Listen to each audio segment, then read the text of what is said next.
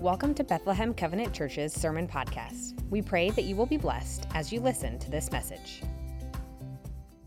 Good morning, Bethlehem Covenant Church. Thanks for joining us here on this final Sunday of July. We're working our way into August. Believe it or not, we're already coming back into school starting and our fall schedule starting back up again. And so summer is winding down. I hope you are enjoying wherever you are and the things that you are doing today. A couple announcements as we begin our day. One is next Sunday night, August 6th at 6 p.m. We have a barbecue at the Perkins house, Rick and Heather Perkins, and then followed by a baptism service at their pool. And there are 7 people from our church right now that are being baptized. We're excited about that. If for some reason you want to be a part of that and haven't told me yet, give me a call right away, and we will include you in that very special service. And come on out there, bring a side dish or a dessert to share. We're going to have meat that we're going to put on the grill and some of the pork from July 4th that we've saved, some beautiful smoked pork and barbecue there that we'll bring too. It'll be a nice evening together. And then the following week, Sunday, April 13th, that will kick off our 2 services again. We will go back to having services at 8:30 and 10:30. And on that particular Sunday, we're even going to have a breakfast in the middle for you. Instead of Sunday school, we're going to have this kind of fall kickoff breakfast. And so from 9:15 to 10:15, we will have biscuits and gravy and pancakes downstairs if you'd like to join us, a chance to be together. And then we'll start Sunday school up the following week. But so things are kind of getting going again for the fall season. We'll have sign-ups in the back tables there, just if you would like to sign up to be a part of a small group Bible study or have your kids in midweek or volunteer to help in the many different mission things that we have. If you're interested in that, sign-ups will be happening during this next month. All right, getting into our scripture for today. If you have your Bibles, turn with me over to Jonah, chapter 1 in the Old Testament, the book of Jonah, chapter 1. We're in the middle of a sermon series right now called Be Still, and it's an opportunity for us to look at all the different scriptures that talk about being still and knowing that He is God. In the middle of our distractions, our anxieties, the busyness of life, the trials, the big things that we face that scare us to death, to just pause and in remembering that God is God in the middle of all of this, and that He's got us and that He loves us, and to not miss the beauty of what God may want to accomplish or to see or for us to know in this moment. And so we've looked at some great scriptures so far. Today there's something great for us, I think, as well in this chapter. So Jonah chapter 1, verses 1 to 17, I'm going to read it for us. It says this: The word of the Lord came to Jonah, son of Amittai. Go to the great city of Nineveh and preach against it, because its wickedness has come up against poor me. But Jonah ran away from the Lord, and he headed for Tarshish. He went down to Joppa, where he found a ship bound for that port. And after paying the fare, he went aboard and sailed for Tarshish to flee from the Lord. Then the Lord sent a great wind on the sea. Such a violent storm arose that the ship threatened to break up. All the sailors were afraid, and each one cried out to his own God. And they threw the cargo into the sea to lighten the ship. But Jonah had gone below deck, where he lay and fell into a deep sleep. The captain went to him and said, "How can you sleep? Get up and call on your God. Maybe He will take notice to us, and we will not perish." Then the sailors said to each other, "Come, let us cast lots to find out who's responsible for this calamity." And the lots they cast fell on Jonah. So they asked him, "Tell us, who's responsible for making all this trouble for us? What did you do? Where do you come from? Where is your country? From whose people are you?" And Jonah answered, "I am a Hebrew, and I worship the Lord, the God of heavens, who made the sea and the land." This terrified them, and they asked, "What have you done?" For they knew he was running away from the Lord, because he had already told them so. The sea was getting rougher and rougher, and so they asked him, "What should we do to you to make this sea calm down for us?" And Jonah said, "Pick me up and throw me into the sea, and it will become calm." And that word is still. I know that it is my fault that this great storm has come upon you." Instead, the men did their best to row back to land, but they could not, for the sea grew even wilder than before. So they cried to the Lord, "Lord, please do not let us die for taking this man's life. Don't hold us accountable for killing this innocent man.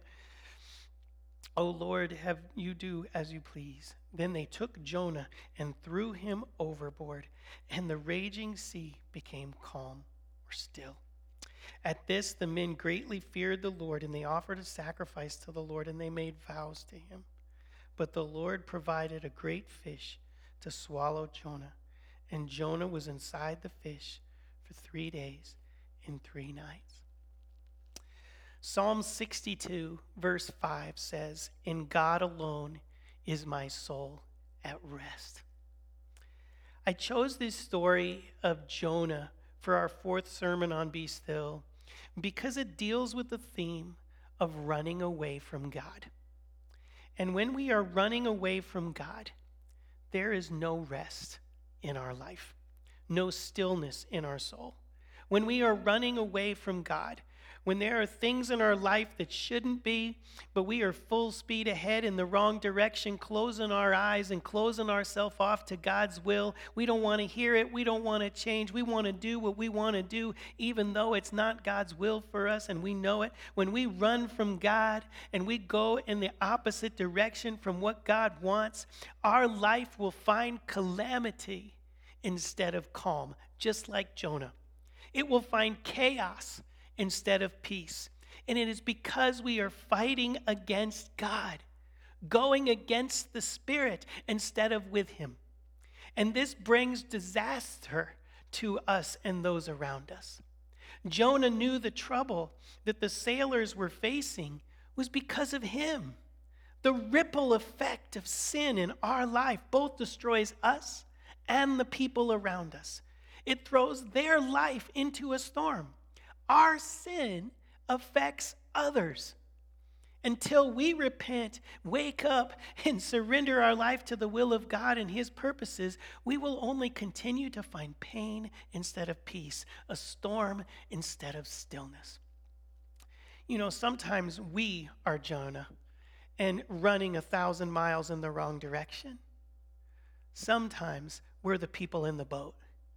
And it's our friend or family member who we love that is doing wrong. And it brings disruption to our life. It brings frustration and hurt. And we can both get angry and sad at the person because we love them. But they keep destroying their life and all those around them. Keep choosing poorly. Keep going in the wrong direction. And man, we keep praying for them. We keep trying to get them to wake up. We keep throwing cargo and rowing in our own strength, not wanting to give up on them or throw them overboard. But the storm only gets wilder and wilder. Notice the only time in our scripture when the sea becomes calm is when they finally give Jonah to God. And for Jonah too, he knows it's all pointless. Jonah knows they gotta throw him in. He has to fully surrender his life into the Lord's hands. But when he does, he doesn't find the wrath of God, but the mercy of God. For he doesn't die, but God miraculously saves him in the belly of a whale. Psalm 62:5 says, "In God alone is my soul at rest." If you are running from God today, or you love someone who is, this scripture and this sermon is for you. So turning now to the scripture, I want to make a few points. The first thing we need to know here is that Jonah was a prophet. He had a calling on his life. I think about Jeremiah, another prophet, and how God said to him in Jeremiah 1:4, "The word of the Lord came to me saying, before I formed you in the womb, I knew you. Before you were born, I set you apart. I appointed you to be a prophet to the nations." Jeremiah says back to God after that, "I'm just a kid. I don't know how to speak. How can I be your prophet?" And God says back to him, don't say I'm just a child. You must go to everyone I send you to, and you must say whatever I command you to say. Don't be afraid of them, for I am with you and will rescue you. So like Jeremiah, Jonah was born with this calling on his life. God had ordained his life from the very beginning, had appointed him for a particular purpose. And I believe the Bible says the same thing about you and me.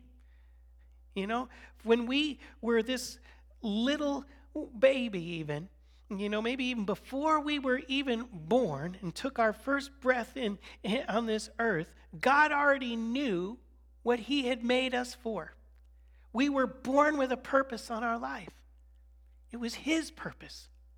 Everyone is first born to love and worship and serve God only. This is true for everybody. But I really do believe God uniquely has certain things that he has given to each one of us. I really do believe that. I really do believe that I was to be a pastor. And I believe from a young age, I began to see this. I have and see people, telling me this. Others, in life, they learn that they're supposed to be a teacher or a doctor or maybe serve in a particular way at church or called to help a particular person. They come to see that in their life or give with a certain compassion or whatever. But maybe one person is supposed to be a person's mom or a dad, and that's the way that God has chosen them in this life.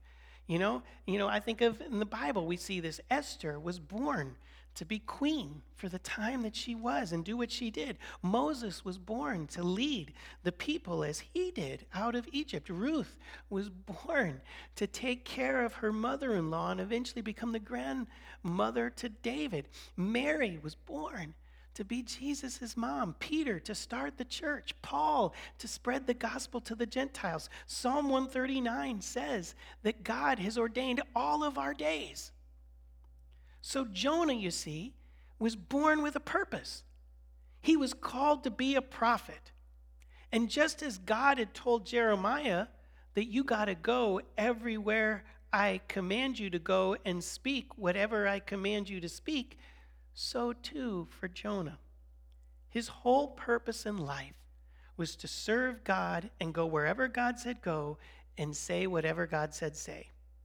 Not my will, but yours be done, Lord. Right? And the prophets of the Old Testament, man, they didn't have it easy. They had a tough life. They loved God and were often called to speak the tough stuff, often at risk to their own livelihood. Prophets like Isaiah, Jeremiah, Ezekiel, Amos, they had to say what the people did not want to hear. And at times they were killed for it by kings or by mobs, but they were willing to do it. Well, now the unique thing about Jonah is that Jonah was not called to speak to Israel, God's own people, but Jonah was called to enter into enemy territory and speak to Nineveh. And Nineveh was the capital city of Assyria, a foreign and an evil nation. Assyria had attacked and raped and pillaged their land many times. They had a horrible history. Assyria had destroyed their cities and killed many of their people. The history of Assyria with Israel is full of pain. Assyria was not a good nation, and Nineveh was their capital. At the time of Jonah, it was a city full of wickedness, as our scripture says, full of violence, sexual immorality, prostitution, witchcraft, idolatry, exploiting of the poor. Everything bad in the world was in Nineveh. And Jonah was God's prophet. He loved God. He loved God's people. He loved the law. He hated Nineveh. Nineveh was everything that he saw that was bad in the world, everything that he stood against. Not only were they an offense to God, but they had brought so much pain to him and his family and his country. My guess is that Jonah probably grew up praying that God would one day destroy Nineveh and free them from its oppression. Kind of like in Jesus' day, the Pharisees wanted a Messiah to overcome their enemy. and get rid of them once and for all. And so they were disappointed to find out that Jesus came to save their enemy just like them. They didn't want that. In the same way, we see that there is this conflict in Jonah's heart. He doesn't want what God wants. This is why he doesn't want to go to Nineveh. Jonah isn't afraid of them. Jonah doesn't want to go to Nineveh because he is afraid that God's grace will come upon that place. And he doesn't want to be a part of that. In the final chapter of Jonah, Jonah 4:2, this is exactly what Jonah's complaint is. After he finally goes to Nineveh and Nineveh repents, which is a miracle, God shows that city grace. He doesn't destroy them, but blesses them. And Jonah gets angry at God. And he says, this is exactly why I didn't want to come here. Because I knew that you were a gracious and compassionate God, slow to anger and abounding in love, who relents from sending calamity. Jonah did not want to see good come to his enemy. That is why he is running the opposite direction. Which makes me stop and think. Are there people in my life that have hurt me deeply or offended me so by their actions so badly that I don't want them to know the goodness of God? I would rather they suffer. I want to see them fall, right? Sometimes we can talk like this. It's almost like we want certain people or groups to go to hell. We are so angry or hurt or offended by them, and I get it.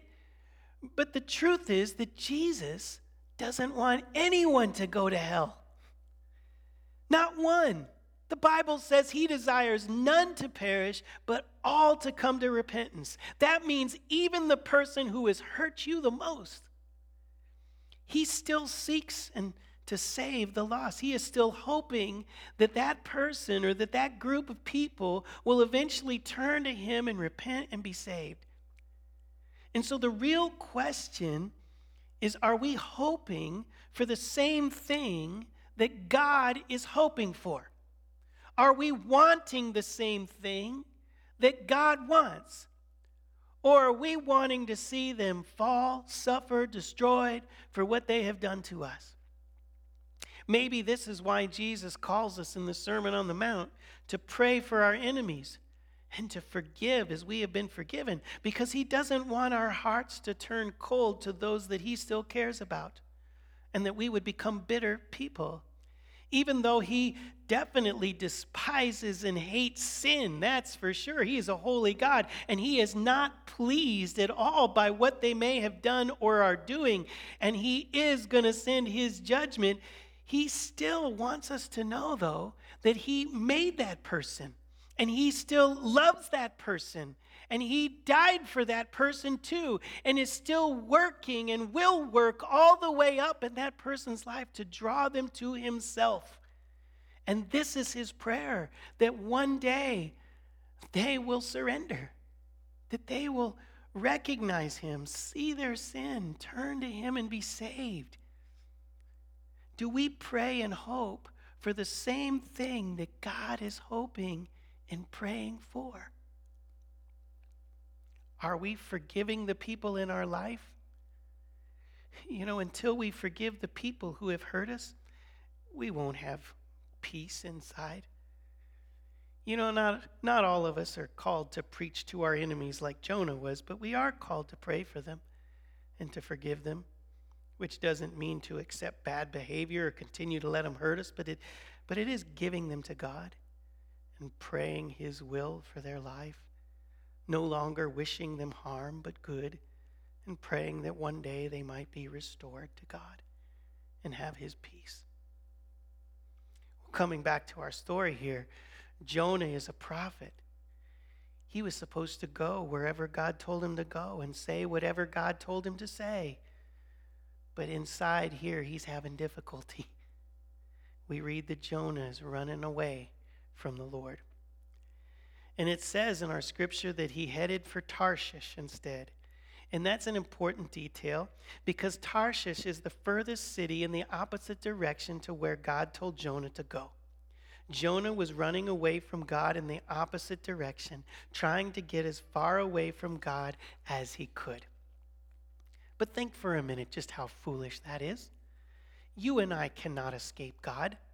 Psalm 139 makes this clear. It says, "Where can I go from your spirit? Where can I flee from your presence? If I go to the heavens, you're there. If I make my bed in the depths, you're there. If I travel to the far side of the sea, even there your right hand is with me." We cannot flee from God. We cannot hide from God. Just like Adam and Eve found out in the garden, we can't. It is believed here that Jonah, though, tried running away and fleeing from the Lord, not just out of disobedience, because he was thinking somehow in his head that if I just get far away from God, God will either leave me alone or forget about me and send somebody else to do the work so that I don't have to go. And I think this might be a little bit like us. When we feel God telling us to do something and we don't want to do it, we may try to ignore him for a long time. We may turn away and just hope that he sends somebody else to help that person or give or whatever that we don't have to do. We may try to avoid God in prayer or not open our Bible as much really right now because we're afraid he's telling us to do something we don't want to do it. It can be like us. But what I see in our chapter is that this calling on Jonah's life was not just about Nineveh. It was about Jonah. If God was only concerned about Nineveh getting this message, if he was just task-oriented, then God would have probably just let Jonah go then and found another prophet willing to replace him. But God doesn't do that. God stays with Jonah. Because God is not just concerned about the people we minister to, he is also concerned about us and what's going on inside of our heart. And he saw hatred inside the heart of his prophet Jonah, and God was going to deal with that. At the same time as confront Nineveh in its sins. And I have found this to be God's way so many times in my life. He doesn't let me get away with anything. There have been many times that I thought I was going there to help somebody or teach somebody or do something, only to find that the whole thing was more of a ministry to me than to them. God was speaking to me. God was working something inside of me, something that I needed to hear and surrender. One of the most obvious examples of this was the couple mission trips I went on to other countries. And I thought I was going down there to help the poor and build a clinic and give to them, which also happened. But I came home realizing I received way more than I gave. And I was the one that changed the most. I was the one who needed to see something, to release something. It was like God sent me far away from home to open my eyes to what I could not see right here. This is the mystery of ministry. We find in our serving of the Lord that we are the ones served. We find in our loving of others that we are the ones that know deeper the love of God. We find in our giving that we're the ones who receive. The pastor in need more than the congregation. The servant is wounded and healed as much as the patient. There is something that God is wanting to do in us as we go to others. We become the changed. God sent Jonah to Nineveh, not just for Nineveh, but for Jonah. Something he wanted Jonah to see and know. That is why Jonah runs. And God runs after him. He doesn't let him just go and send another prophet because he wasn't interested in just saving Nineveh, but also saving Jonah. Well, how does God do it?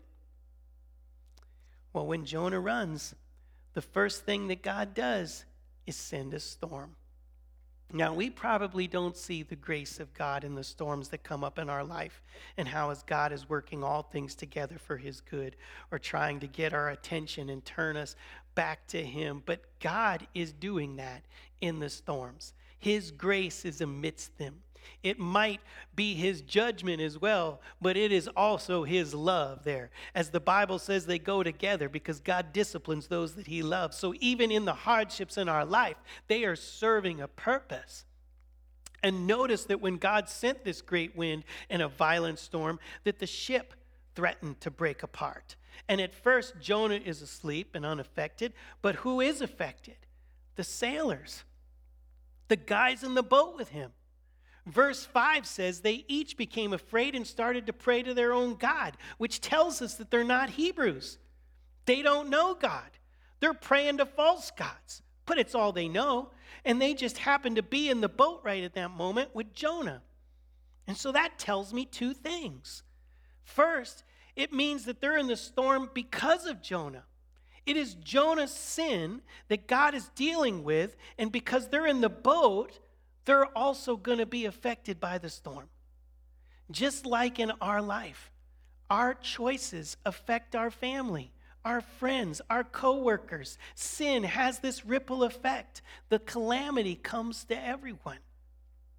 What I do positively or negatively affects Carrie and the kids and those around me. The kids are affected by dad's addictions or his anger or the chaos or anxiety he brings to the home. The parents' sleepless nights over the child and what they're doing. The sister whose choices bring pain to her friends, or the person at our job and work environment, or the country even, by the sins of the whole. When people sin and are running from God, it doesn't just affect them. It affects everyone in the boat. They all experience calamity. The destructive nature of sin and its consequences. Their life is in a storm because of Jonah. And I think that is, humbling to deeply reflect on this. How have my sins brought pain to others? And how has the sin of others brought pain to me? Because both are true. Calamity will always follow sin. When we are running away from God, many are affected, not just us. My sin won't just cause me pain, but those around me pain, those who love me, those whose lives are attached to mine. But the second thing we see about these sailors in the boat is that these guys, it also means they're going to get now an opportunity to get to know the real God. And that's the good part. The true God was about to reveal himself to these men, which I find so awesome because they're just the side characters in the story. They're not Nineveh or Jonah. But because God is always at work around us, even in our failures, other people are going to have an opportunity to see him at work in us. Yes, even in our failures. For they had to go through the storm, but in the end, when the water calms, they come to fear the Lord. And instead of praying to their false gods anymore, they're offering an offering to the Lord now, and it says they make vows to him. And I find it comforting that even in my failures, my struggles, my sufferings, when I'm going in the wrong direction, as God is trying to wake me up, God can still use those moments, the brokenness of my life, to help somebody else see the truth of him, and he will. And that's what happens. For God sends this storm, and the people in the boat are affected, and they're trying everything. They're throwing stuff overboard to lighten the ship. They are rowing harder and harder, but nothing's working. And so they wake up Jonah, who is sleeping on the boat, just like us, or the people we love who are stuck in sin. At times, it almost just feels like we're asleep. We're just sleeping. They're just sleeping. They can't see what their lives are doing and causing. I mean, why don't they wake up and see the disruption or the pain that they're bringing to everybody else? It's like they're in this deep sleep. And so the sailors, they got to wake Jonah up, and they start asking him questions, and they even cast lots to try to figure out, who's to blame for what's going on here? And it falls onto Jonah. I tell you, when a person's in a kind of deep sleep, it's like they know that they're running away from God, but they just don't care anymore. They aren't praying anymore, but others are. They don't want to be in church, read their Bible, be around us because they know they're guilty. They don't want to face it. They're just going to run. They're afraid to look on the inside to see what's really there and to face it, to have to deal with it. So they're not honest around other people. Whether the sin, the pain, the ugly, the shame, the regret, or whatever they're afraid of, or the truth, they're running, and they're sleeping. But the sailors wake Jonah up, and Jonah is found out to be the reason they're in the storm. And Jonah knows there's only one way out of this storm, out of this calamity to the calm. Jonah is a prophet. I mean, he preaches this stuff. He knows what needs to happen in this moment. He just doesn't want to do it. And it's repentance. It is surrender to the will of God, Jonah. He's your only hope, your only way. Eventually, Jonah steps up, he owns up, and he says, I know why we're in this trouble. It's me. I am a Hebrew, a child of God, and I worship the Lord, the one who made these seas. And the sailors say, what have you done? And it comes out that he's running away from the Lord, trying to flee the Lord. And so they ask Jonah, well, what are we supposed to do? And Jonah knows what needs to be done. In verse 12, he says, pick me up and throw me into the sea, and it'll become calm. I know it's my fault that this great storm has come upon you. And I love that verse. I mean, he says, I know it's my fault. Jonah is admitting his sin. He is confessing it. He's willing to accept the consequences of God. He's asking them to throw him in, give him to God, for that's the only way the sea is going to be still. But the sailors resist. They don't want to do it. I mean, they're afraid. What will it mean for them if they throw this guy in and he dies? And so they try any other way. They try their best to row harder, but they can't. In fact, it says that the sea grows wilder than before. There's no other way forward. They have to give Jonah to God. And as soon as they put him in the water, the raging sea becomes calm. And their eyes are opened to see God.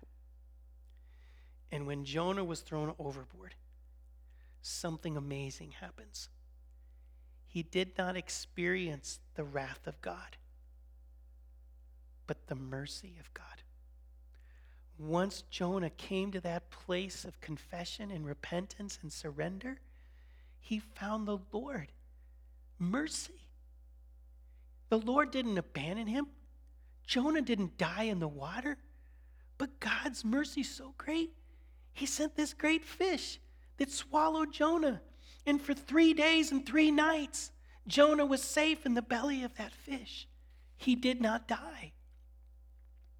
3 days and 3 nights. What does that sound like? Is it a coincidence? I don't think so. For I think, who willingly dove into the judgment of God for me 3 days and 3 nights so that I wouldn't die? Jesus did. Jonah was saved the moment he surrendered, the moment he owned up, the moment he gave all. And then he immediately was met with the mercy of the Lord.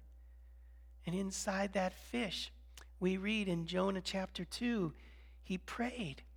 And he said, in my distress I called to the Lord, and he answered me. From the depth of my grave I called to him for help, and he listened to me. He hurled me into the deep, into the very heart of the seas. And when I thought I was going to be banished from his sight, he brought my life up from the grave.